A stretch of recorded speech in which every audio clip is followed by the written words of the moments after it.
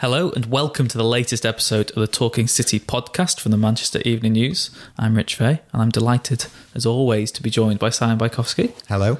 And by a very happy Ian Cheeseman. Absolutely, you all right? Not too bad, Ian. Some City fans are getting sick of their trips down to Wembley, but I'm sure you enjoyed the one over the weekend, the treble complete, the domestic treble. Did you think it would be as easy as it was in the end, or do you think that's just credit to this fantastic City side that were here and they've overcome another hurdle and made it look like plain sailing? I must admit, once the Premier League title had been clinched, I had no doubt, although I didn't want to say it because I don't like to tempt fate or sound as if I'm being presumptuous, but I did always feel that winning the FA Cup then would become relatively a formality. I didn't expect it to be 6-0, but I certainly expected them to beat Watford, not because of just assuming things, but because anybody could tell that Pep and the players had sort of unfinished business, as it were. You know, they didn't feel as if just winning the league was enough. They wanted to complete the treble. They wanted to show that all the negative publicity that was surrounding them at that time about FFP, which is obviously continuing on, wasn't going to affect them. There was a lot of debate about the way that the media reacted to Liverpool finishing second in the league rather than City winning it. Not all of them, but one or two. And I think they really went to Wembley with a sort of point to prove. So that determination, allied to the great ability that they've got, left me in no doubt that they would win that FA Cup. I didn't really expect it to be 6. Obviously, there was a save by Edison early on in that game. Some might argue could have turned out differently then.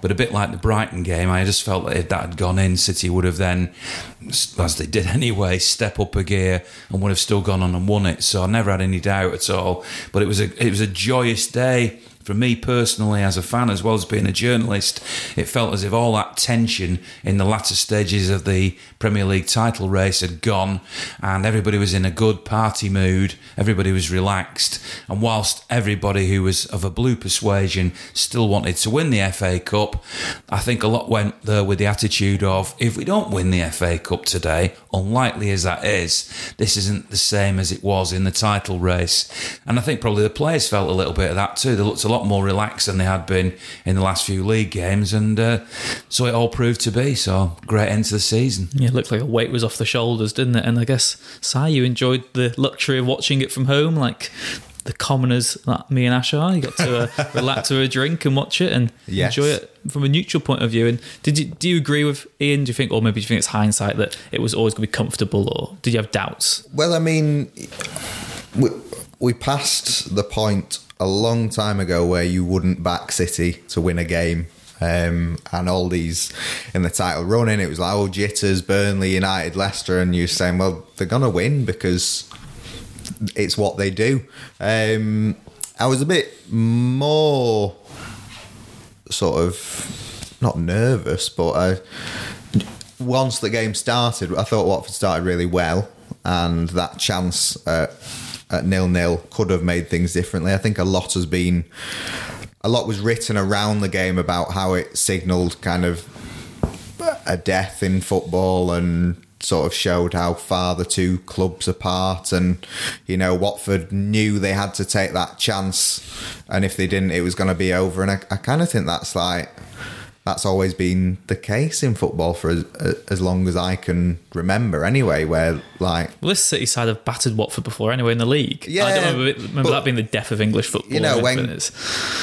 Maybe I was going to say Cardiff and United, but it's a bad example because of the final day. But when Huddersfield come up against Liverpool or Tottenham, they know that they have to take any chance they'll get, or because if they don't, they're likely going to lose. So it was one of those moments. I thought Watford played very well at 0-0, and it was a well-worked goal to break the deadlock. I thought Watford played very well at 2-0 after half-time, when it became a bit more end-to-end. But once City get in the groove, they are pretty impossible to stop.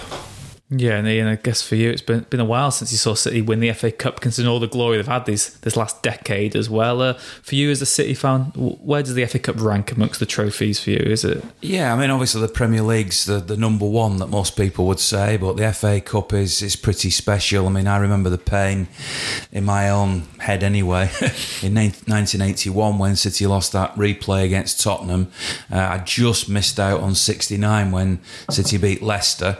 So 81 was the first chance I'd had in the flesh to see City win the FA Cup, and the fact that there was the Tommy Hutchinson own goal, and then obviously it was both teams led in the replay, and I felt that was a bit heartbreaking, and it was a long gap then from 81 till 2011 when City got back to a final, and that was tremendous. I mean, to beat United in the semi-final and then beat Stoke in the final, and beating United in that semi felt to me very much like the turning point of the old United dominance into City showing that they were now a force to be reckoned with. So we'd only had that one victory for City in 2011. There was the missed opportunity in 2013, which was slightly different, because even the night before, I remember I was on the air with Radio Manchester at the time, and the rumours were coming through that Mancini was going to go, and there definitely seemed an unsettled camp. And I also can't deny that I have a little bit of affection towards Wigan Athletic. So as much as I'm a City fan and City reporter and wanted the Blues to win that, because it was against Wigan, a team who I actually have, as I say, some affection for, it sort of nullified the pain. And Roberto Martinez, great manager, always loved the way his teams play football. I was pleased for him, and I was pleased for some of the people there. So even though it was heartbreaking, having seen City win it in 2011, that took it away. But now there's been that gap from 2011 to 2019, which is nothing really, 8 years. And when I think back to the days when City never won anything, 8 years without an FA Cup is nothing, is it? But it was nice to see them win the FA Cup again, and it sort of now finally means that all those memories of 81 are sort of gone now, and it's part of the character building, you know. Yeah. And a trophy that meant a lot to Pep Guardiola as well. It was the only English domestic trophy he hadn't won. I saw lots of fans criticise, opposition fans saying, well, City had the easiest run and it was possible to have to get to the final, but Pep still respected the trophy in every round, played a strong side, and got his reward for it. Yeah, and playing such strong sides potentially cost them in other competitions. I mean, it's singular. It's not cost them in any other competition. No, but for instance, maybe if they hadn't played such strong teams against Rotherham and Burton and Burnley in January, they might not have lost at Newcastle at the end of January. Yeah, fair point. Yeah, it's all nonsense, because if they don't lose at Newcastle, maybe they don't win 14 games in a row. But yeah, he did. You can only beat what is in front of you, and the teams in third to sixth seem to spend much of the last few months of the season going out of their way not to win football games. So you can't really do. I was looking because I hadn't seen Watford's run to the final, and that wasn't particularly challenging either. I remember watching them against Woking, and they scraped through that one. Yeah, they weren't that good, and then Newcastle, Crystal Palace, and Wolves.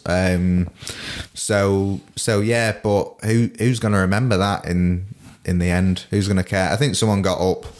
United's 99, because tit for tat and all that. United's opponents in 99, and they weren't all great. Juventus was sixth, maybe into a fourth, weren't they? Yeah. In Serie A, but you think of them now as being, they beat Juventus and Inter. That's fantastic. They won the treble, yeah. So no one cares. No one cares. That's the answer, isn't it? Yeah. Because at the end of the day, City won a trophy and nobody else did. So that I'll certainly admit, from a City perspective, that as I saw the draws in the different cup competitions, because it happened in the League Cup too, that they did tend to have the more fortunate draws. However, there have been a lot of away draws that City have suffered in recent years, so they were maybe due a little bit of luck. I remember Stu Brennan did that piece, didn't he? I can't remember the exact maths of it. Oh, but yeah. It was that ridiculous run that City had in cup competitions that was always away ties. You would get better odds of Donald Trump being the first person to land on Mars, I think, than City getting so many people hoping that, though, Premier League or top six championship sides away from home. It was a remarkable run, but it happens, doesn't it? Every team needs luck. Yeah, and also I would say that sometimes lower league teams can give City more Swansea trouble and more of a game than Premier League teams. Because what's City's record against the top 6 this season? Have they lost any? No. Can't think of any. Chelsea. So 3 points off Chelsea, 4 points off Liverpool, and 6 points off Spurs. Off Spurs, And United, and Arsenal. Yeah. So if they come up against them in the cup. Exactly. And it doesn't make a difference if you play, no offence to them, but what happens if City are playing a lower half Prem team? Who cares anyway? They're going to get a bigger winning margin maybe than against a plucky lower league side anyway. So it doesn't really matter. Like I said, who cares? Yeah, it's done. And every good side will have luck in their tremendous seasons. Like you said, the treble, the Arsenal Invincibles. There's going to be certain games, certain moments which easily could have gone the other way. Yeah, but I'd like to think Watford fans will remember their performance and their day out rather than the final scoreline, because that's kind of and the fans immaterial to them. I mean, obviously, if you're watching it on TV, I'm sure you still got the sense of when the Watford fans, quite late on in the game, suddenly started waving the flags around, and the City fans all around the stadium were applauding. I've seen some suggestions that was patronising or whatever. Well, all I can say is it didn't feel like that to me. It felt like mutual respect. And one of my mates said to me, that's the sort of thing City have done in years gone by, you know, when they've been being hammered by somebody. I remember the home game against Arsenal. I think it was 5-0 that City lost, and I remember City fans that day doing that type of thing, you know, standing up and applauding and supporting their team, and that's what they've always done. So I think that was just mutual respect, and I thought the Watford fans were great. Yeah, it felt like a good cup final. Yeah. I enjoyed it, at least. Ian, Si, for you, where does this domestic treble rank? Because there's so few teams that even win the double these days. That's such a rarity. City retain the Premier League. No one's done that for the decade. Do you feel that City are getting the credit for what they've actually achieved this season? Because it's such a monumentous achievement. No, I don't. I think City fans obviously give them credit, but I don't think necessarily the sort of worldwide way of looking at it would give them the credit it deserves. Everything these days is focused on the Champions League. City themselves want to win the Champions League. A lot of the speeches at the parade afterwards from people like Bernardo Silva was, you know we've got to win the Champions League. That's how we're going to be judged. So they've not hidden away from it. You know, they've said that publicly. But if somebody had said, you know, even 10 years ago that you know a team would win a domestic treble when the Champions League wasn't the sort of fixation that everybody has now in terms of football, you would have said it's impossible, it can't be done. And City have done it, and they've done it in absolute style. Now they move on, so now they've got to beat this. I can't see them, but probably said this last year, beating this season, because it's just been amazing. They play great football. They've won 4 trophies, formidable if you want to include the Community Shield, which I'm not a big fan of including that. But I personally would include it. Well, fair enough. It's tit for tat, but I think it's a trophy. City will play Liverpool in August, and if they lose that, does that mean they've lost a major trophy? So it's a funny one though, isn't it? Because it's much more revered in sort of Spain and Germany. You can see absolutely why Guardiola counts it as a trophy, but just in England, its reputation it's just unprecedented to have the 4 trophies, and we've seen people having photographs with the 4 trophies, Pep and Arteta and whatnot, and to have them all there at the same time, ridiculous. All with City. Whether that'll ever happen again, I don't know, but obviously the whole world's going to start talking, or at least most of the world will start talking about the Champions League final once we get into next week, and then people dismiss what City have done. But I think it's an amazing achievement, and as a lifelong Blue, to see my team win all 4 domestic trophies is just beyond words. So I guess it's a pointless question, but we'll ask it anyway. This season beats last season for you then, Ian? Yeah, it does. Yeah, I mean, the last season was the first one where we've seen from Christmas onwards almost celebration match to match, because you knew they were going to win the league. You didn't want to say it, but I knew it, and I just sat there at games thinking, this is fantastic and it's lovely, and I wonder what minute they'll get the second goal in. It did feel like that last year. This year we didn't have that. So this season, yes, it was nip and tuck, and now it's all over with. You sort of think, yep, this was better. Sometimes it didn't feel like that in the last 3 or 4 games when there was that nervous attention and everything. But when you look back on it now and think 2 trips to Wembley, 2 trophies at Wembley, the Premier League on the last day of the season, and it all started with the Community Shield. And don't forget, they did get to the quarterfinals of the Champions League and only went out on the tightest of VAR decisions. And I believe if that decision had gone their way, they'd now be in the final playing Liverpool. But then there's another bit of me thinking, thank goodness they're not there playing Liverpool.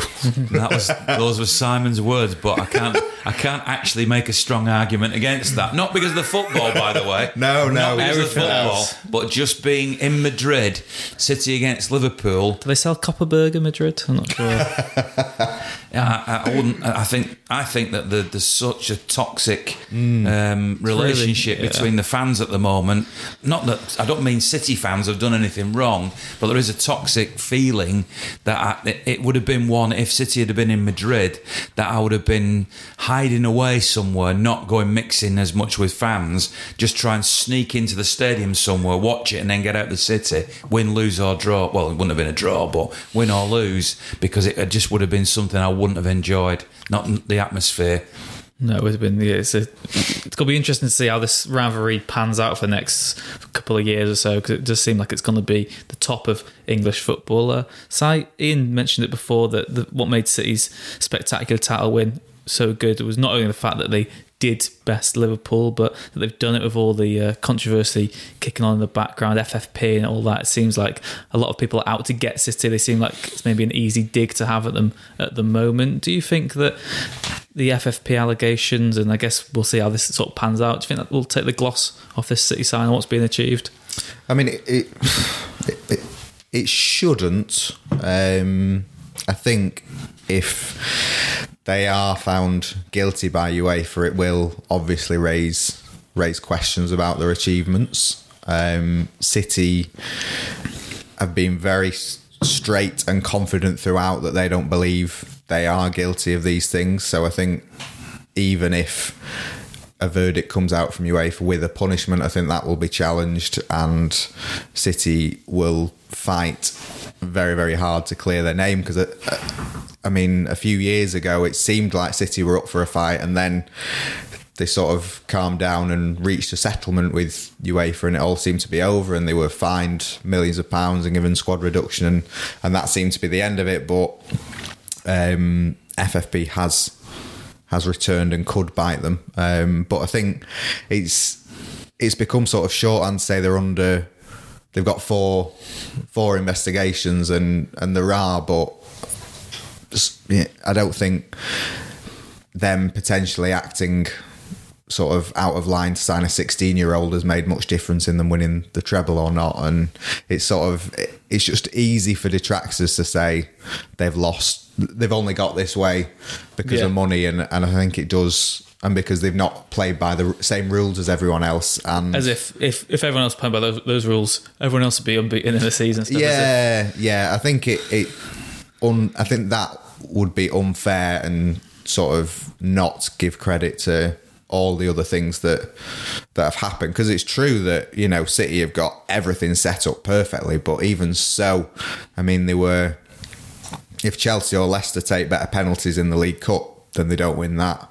If they don't get that offside against Swansea, then maybe they don't win that or whatever. If Kompany doesn't score his wonder goal against Leicester, then maybe they don't win the league. So it's such fine margins in sport, and even as well resourced as City are, I don't think it's sort of taken away the competition as some has been. You could actually sign in what you could write a piece of paper out here and go, right, who are the best 11 players? Who would be your dream team, the best 11 in the world, if resources were unlimited, and then put that team in the Premier League. Obviously, there might be one or two of them that would be City players, to be fair, but maybe not. Maybe not, yeah. But City, I think City, the way that they've been playing under Pep, which is not about money, which is about the way he sets his team up and philosophy and all the rest of it, City's team might well beat that team, because I don't believe that this 11 are the best 11. There might be one or two individuals that could be contenders for that best 11. Actually be quite an interesting exercise to do, to write down completely without any bias or whatever, your best 11, your best team that you would select. Well, even if you football. did that World 11, the FIFA Pro World 11 that they announce every year, and just drafted that in. It's usually dominated by Spanish players, isn't it? But man for man. Yeah. I mean, I've often debated this with fans anyway. Even when City were not what they are now, and you go, well, we can beat them. Well, who would you have from that team? People did it before the Watford game. How many of the Watford team would get in a combined team? The answer, none. At the moment, I would argue, no United player would get in a combined team. But it's difficult because, go back 2 years, even last season. So David De Gea has been one of the best keepers the Premier League has seen, and last season was still arguably the best keeper in the league. But would he get in City's team ahead of Ederson? No way. Not because he's not better keeper necessarily, but he doesn't suit City's team as much as Ederson does. And that's you saw Guardiola after the game with Sterling, getting his message across after a 6-0 win, and that's what it's all about, that collective desire to be better that has driven them on. In Formula 1, you can build the best machine and nobody can beat it. It's not like that with human beings and football. You can build a very good team. You can buy yourself, because money does play a part, you can buy yourself a top 6 in the Premier League. You can buy yourself a top 3 in La Liga or whatever. You can definitely do that. But you can't guarantee you're going to win a thing just on the money you've spent. No, you've got to invest in it and see that idea. But I guess from your point of view, Ian, how would you feel if these allegations were to be proven true? Would you feel let down by the club, or?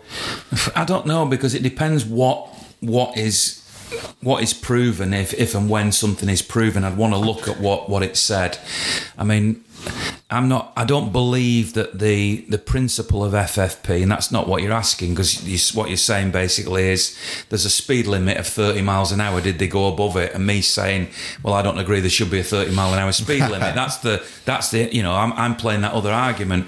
In principle, I don't agree with the way that FFP has been created or is being used. And I know that this is principally a UEFA thing, but it's also an FA thing. It does apply to other competitions.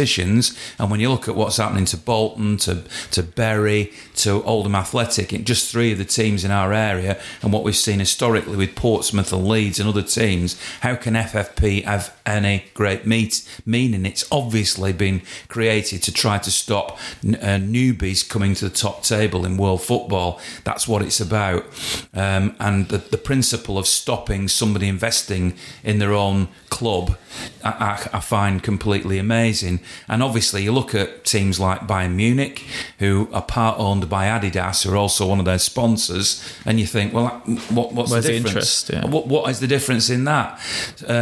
However, if they're found guilty of something that I'm not aware of, because I'm not party to what the intricacies of these accusations are, and it's something then that I go, I didn't know that, and that is wrong, then I'll have a different view on it. But at this moment in time, my view is, no, it's not going to tarnish anything. However, if I'm able to step back at it, which hopefully I can do as a journalist, and think, well, would this tarnish City's success? You look at what happened with Lance Armstrong, for example, in the Tour de France. He was revered as one of the greatest cyclists of all time, and now nobody thinks of that because of that. Now, it's a completely different thing. That is physical doping, as opposed to what's been going on allegedly with City, but it has tarnished it, and I'm desperate not to want City's reputation to have been tarnished by whatever comes out of these allegations. So I nervously wait on the sidelines, but equally I feel very confident that what City is saying is substantiated, and I don't think they'd be as bullish as they are being if they didn't know that they hadn't done anything substantially wrong. So long answer, but that's how I feel looking from the sidelines. I think as well with these investigations, obviously a 1-year Champions League ban, which is being talked about as a possible consequence if they've found guilty to breached FFP, that would be extremely damaging for the club to not be able to take part in a competition that they're trying to win. But it certainly feels at the minute like there's almost sort of just more, the bigger cloud around the club revolves around the ownership, and City are just seen as this sort of as playing an unfair game, even if they're cleared of any of those things. It seems at the minute like popular perception is cast, and it's going to be hard to undo that, I think. The fact is that if you look back in football history, Glossop North End were owned by the family who then went on to own Arsenal. And at the time, Glossop North End were actually pretty successful because they were being helped by a rich benefactor. Yeah. You know, Chelsea were helped by Abramovich, a rich benefactor. Salford City. You can even Salford. You can even go back to the Edwards family with United years ago. Relatively a lot smaller, but still, it's always been there in football. You can't get away from the fact that it's just because City are at the very top end of it that it gets illuminated and amplified beyond what's going on far below anyway. And that's it, because nobody likes winners. No, you've always got to have something against them almost, haven't you? When you're growing up, you don't like the team that always wins, and you think, oh, they always get the decisions, they get the luck, they've got all the money. So people who win are always going to come under scrutiny. City weren't under this scrutiny when they were massively underperforming with a team that probably cost more under Pellegrini. Exactly. It's when a team starts to drop off, that's when people start to almost feel sorry for them. People, I sense, start to feel sorry for United, Liverpool, when the results start to drop and they start going back down to 6th, 7th in the league. Feeling sorry for United. Now, that's a concept I can't understand. Oh, well, you'd miss that derby match, surely, if they went down. No, I'd be fine with no derbies. You'd find a new one, wouldn't you? I'm not sure who the nearest northwest side would be for Salford will be in the Premier League. Sheffield United. As Kevin Keegan used to say, take the Pennines away, and that's a derby. That's all that matters, isn't it? Oh, well, I think this is perfect for half-time in today's podcast. And second, that was a good whistle. I can't whistle, or what's the other thing I can't do? Click my fingers. I never used to be able to click, but now I can. That's not me, by the way. Don't know what I'm doing. That's me trying, if anyone's listening. Second half of the podcast, we've got to talk about Parade and about Vincent Kompany, but our halftime teaser is about the great man himself, the departing captain of City. And after the break, I'll be asking you both to name the starting 11 the day Kompany made his City debut in the Premier League. We'll be back after this short break. Hello and welcome back to the Talking City podcast. I'm Rich Fair, still joined by Si and Ian, and before the break we asked them to name the starting 11 the day Vincent Kompany made his City debut in the Premier League. Does anybody want to start hazarding some guesses? Shay Given. No. Different goalkeeper. A keeper more synonymous with City, I would say. I'll go with Stephen Ireland. Correct. What, in goal? Yeah. Stephen Ireland is... It's got to be Joe Hart then in goal, isn't it? Joe Hart in goal. Shay Given might have just been still in goal at that time. 1-1 then. I'll go with Tal Benheim. Correct. You've just Googled No, I haven't, no. I'll go with Joe. No, sadly not. Oh.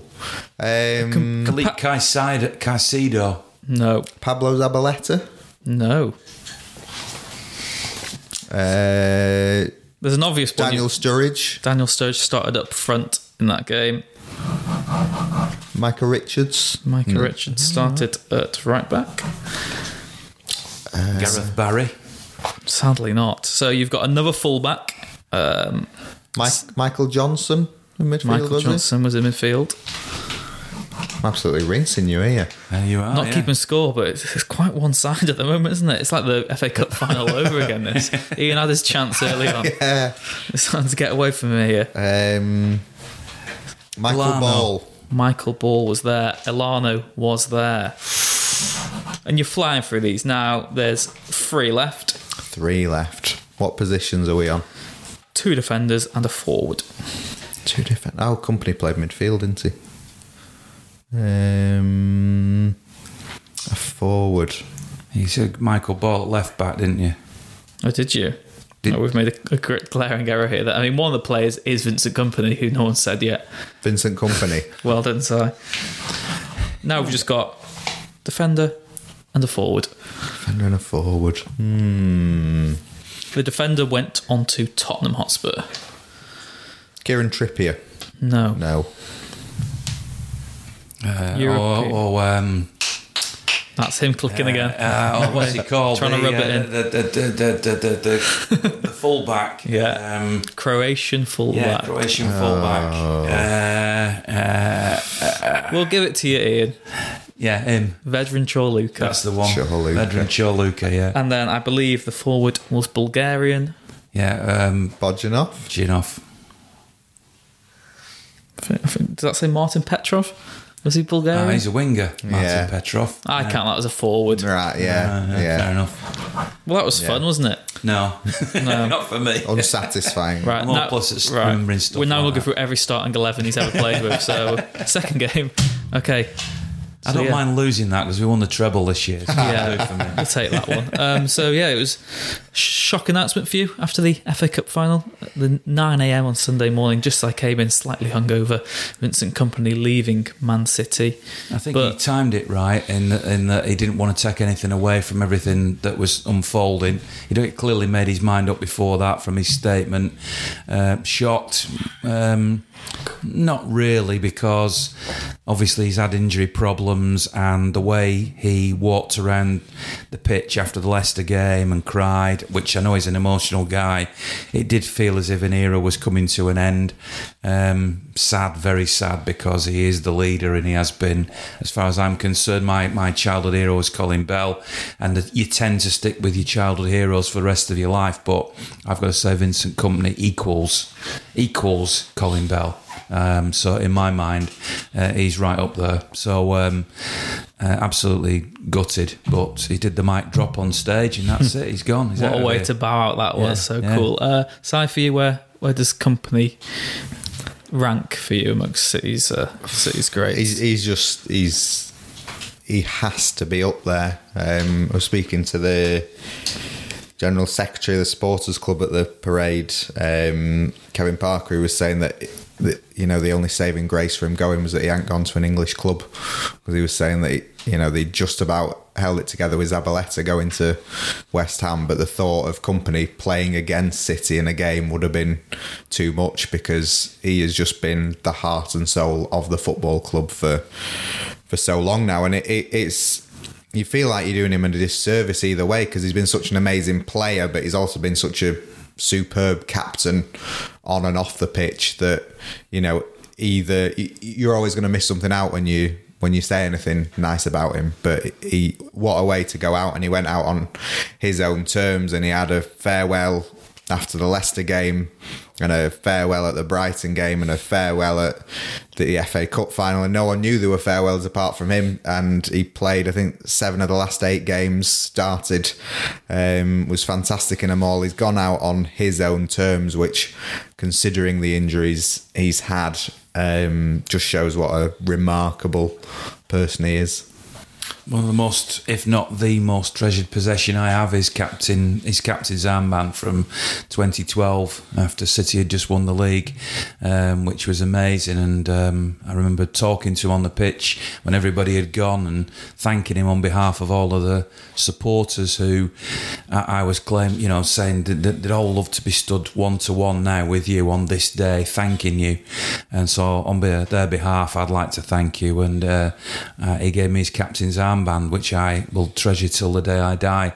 He did, however, on the pitch last season, let me wear his medal when they won the league, and he started to walk off without sort of remembering that he took it back. And I said, I thought you were giving it me.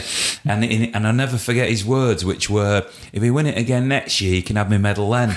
Still waiting, Vincent. Still waiting. Well, this is our call. Maybe we might have to get that as a social clip and tag him in it and see if you get a package in the post next week. Who knows? I'm not expecting one. No, can't blame him. But for you, Ian, what's your favourite Vincent Kompany memory? Is it that goal against United? Yeah, it might have been that one. I mean, he himself says it was that goal against Leicester. Which I still can't believe.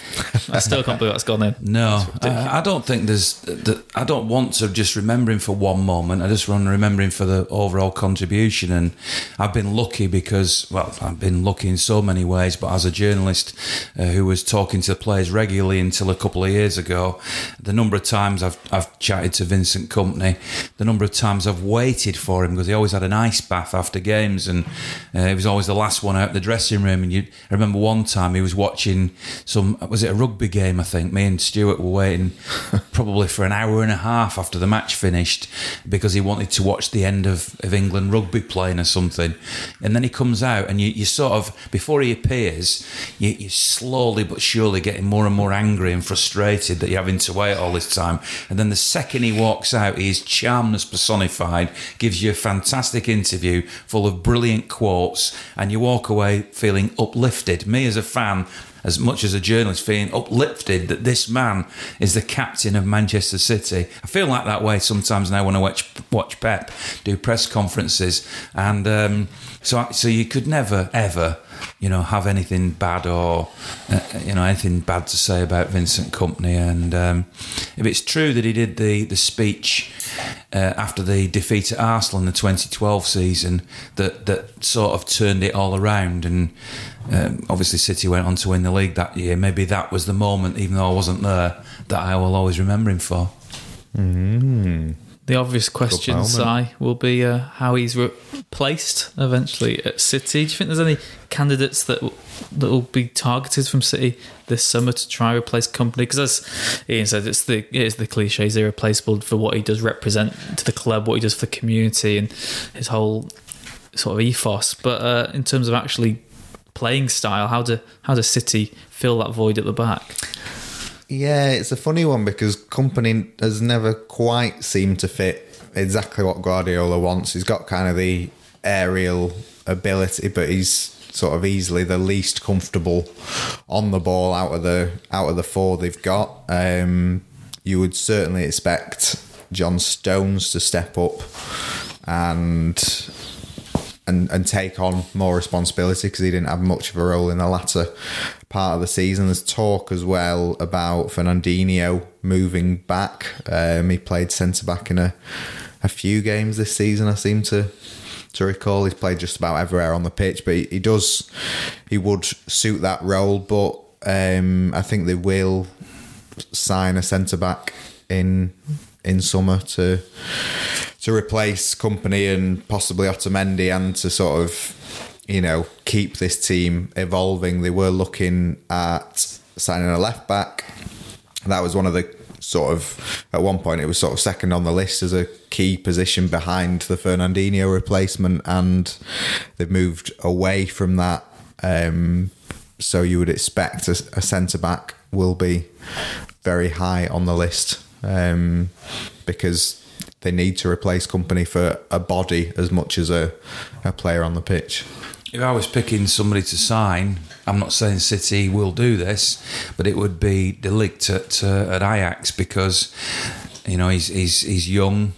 He's got that big personality. Anybody that saw him do a speech at the end of the season in front of the Ajax fans, which was on social media and had English subtitles, he has that type of massive personality that you could compare to Vincent Kompany.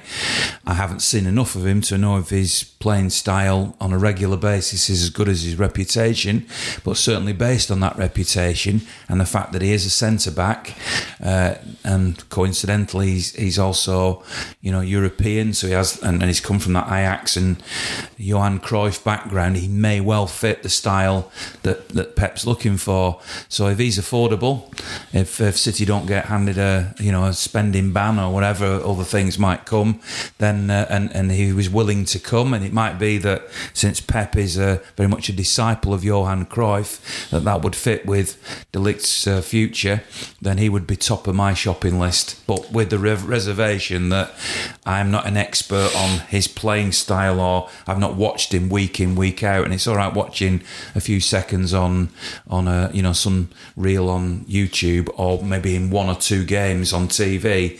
I always find it hard to judge just how good they are, but he would be the one that feels reputationally might be the right man.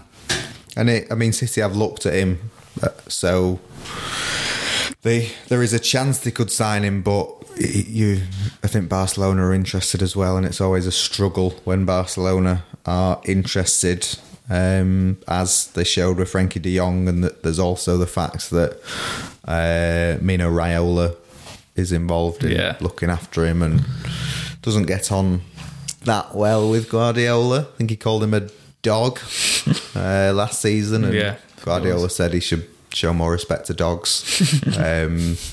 So yeah, not a great relationship there, but that is the type of player City need to be looking at to move on. We shall see. And I guess as well, the other maybe remit of that question as well is, Ian, in terms of the actual captaincy, City like to maybe have that sort of pool of players who can step up and take the armband, but do you still feel they need that focal point, that person to be the face of the club? Yeah, I think so. And then to me, the obvious candidate of those that are there at the moment is Kevin De Bruyne, who has that type of, although he's quite a humble character, he has that aura around him, and I think he would be a prime candidate. And he's also young. I mean, people will talk about David Silva maybe, but David Silva's coming towards the end of his career. Hopefully he's got a little bit to go yet, but I would say to Kevin De Bruyne, you might also make a case for Bernardo Silva, because obviously he's very, very eloquent, very well spoken. But to me, it feels like De Bruyne is the you know, just looking from the outside, is the leader in that. Yeah, he gets the game by the scruff of the neck. Yeah. Get angry, can't he? Speak to the referees. He'd be the one I'd feel was the natural successor. And without being biased through our media lens, I think it is important that the captain speaks up regularly, and De Bruyne is someone who does that, whereas Silva is sort of good as he is on the pitch, and he is sort of one of the experienced figures in the dressing room.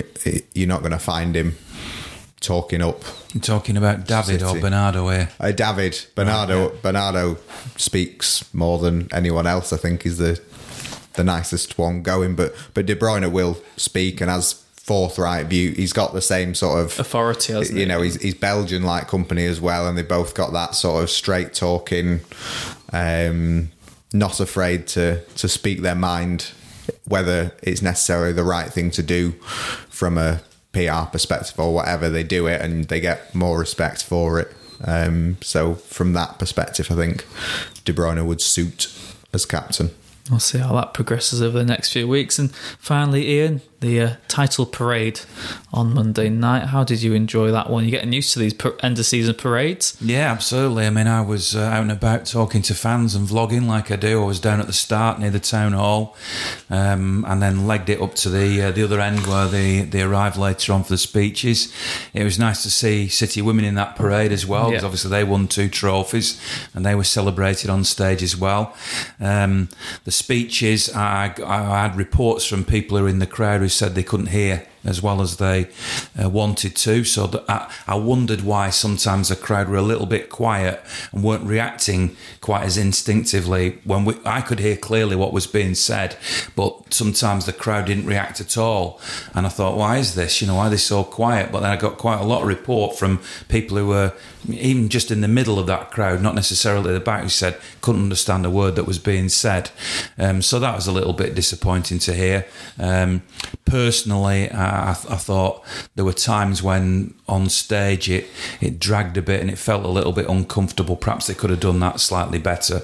But the fact that everybody was there in the sunshine, perhaps the fact that, you know, you had those trophies, maybe in the end none of that mattered, because you were there to celebrate, and it was just glorious. As if somebody looking down from above said, you know what, you can have a lovely sunny warm shirt sleeve day, everybody can enjoy it and put it on, and it was great. I thought that the setting last year when it was down at the Beetham Tower end gave more people more of a chance to have a clear view as well. There'll be reasons why they had it at the other end this year, which may have been to do with the council or whatever, but I felt it suited it better last season. And maybe then, because the people who were telling me this year said they had no problem hearing it last year, so maybe the acoustics are better. Yeah, the acoustics were better down there as well. But overall, I don't want to sound negative. It was just great to be able to be out in the sunshine and celebrate the perfect season. And as well, Si, I guess, as Ian touched upon before, there was sort of a sense of colloquialism about the players seemed to be really enjoying themselves, and just they did. You got to see a real insight into just them having a laugh and just you don't often see the players sort of after having partaking in alcohol. So it was quite fun, and Pep certainly seemed to enjoy himself all through the night and onwards to the after party and things like that. It was just nice because it's been a heavy season. It's been really heavy going, and as the title race has intensified, it feels like it's got a lot more kind of toxic online. And even after City winning the league and the FA Cup, there's been a lot of sort of angry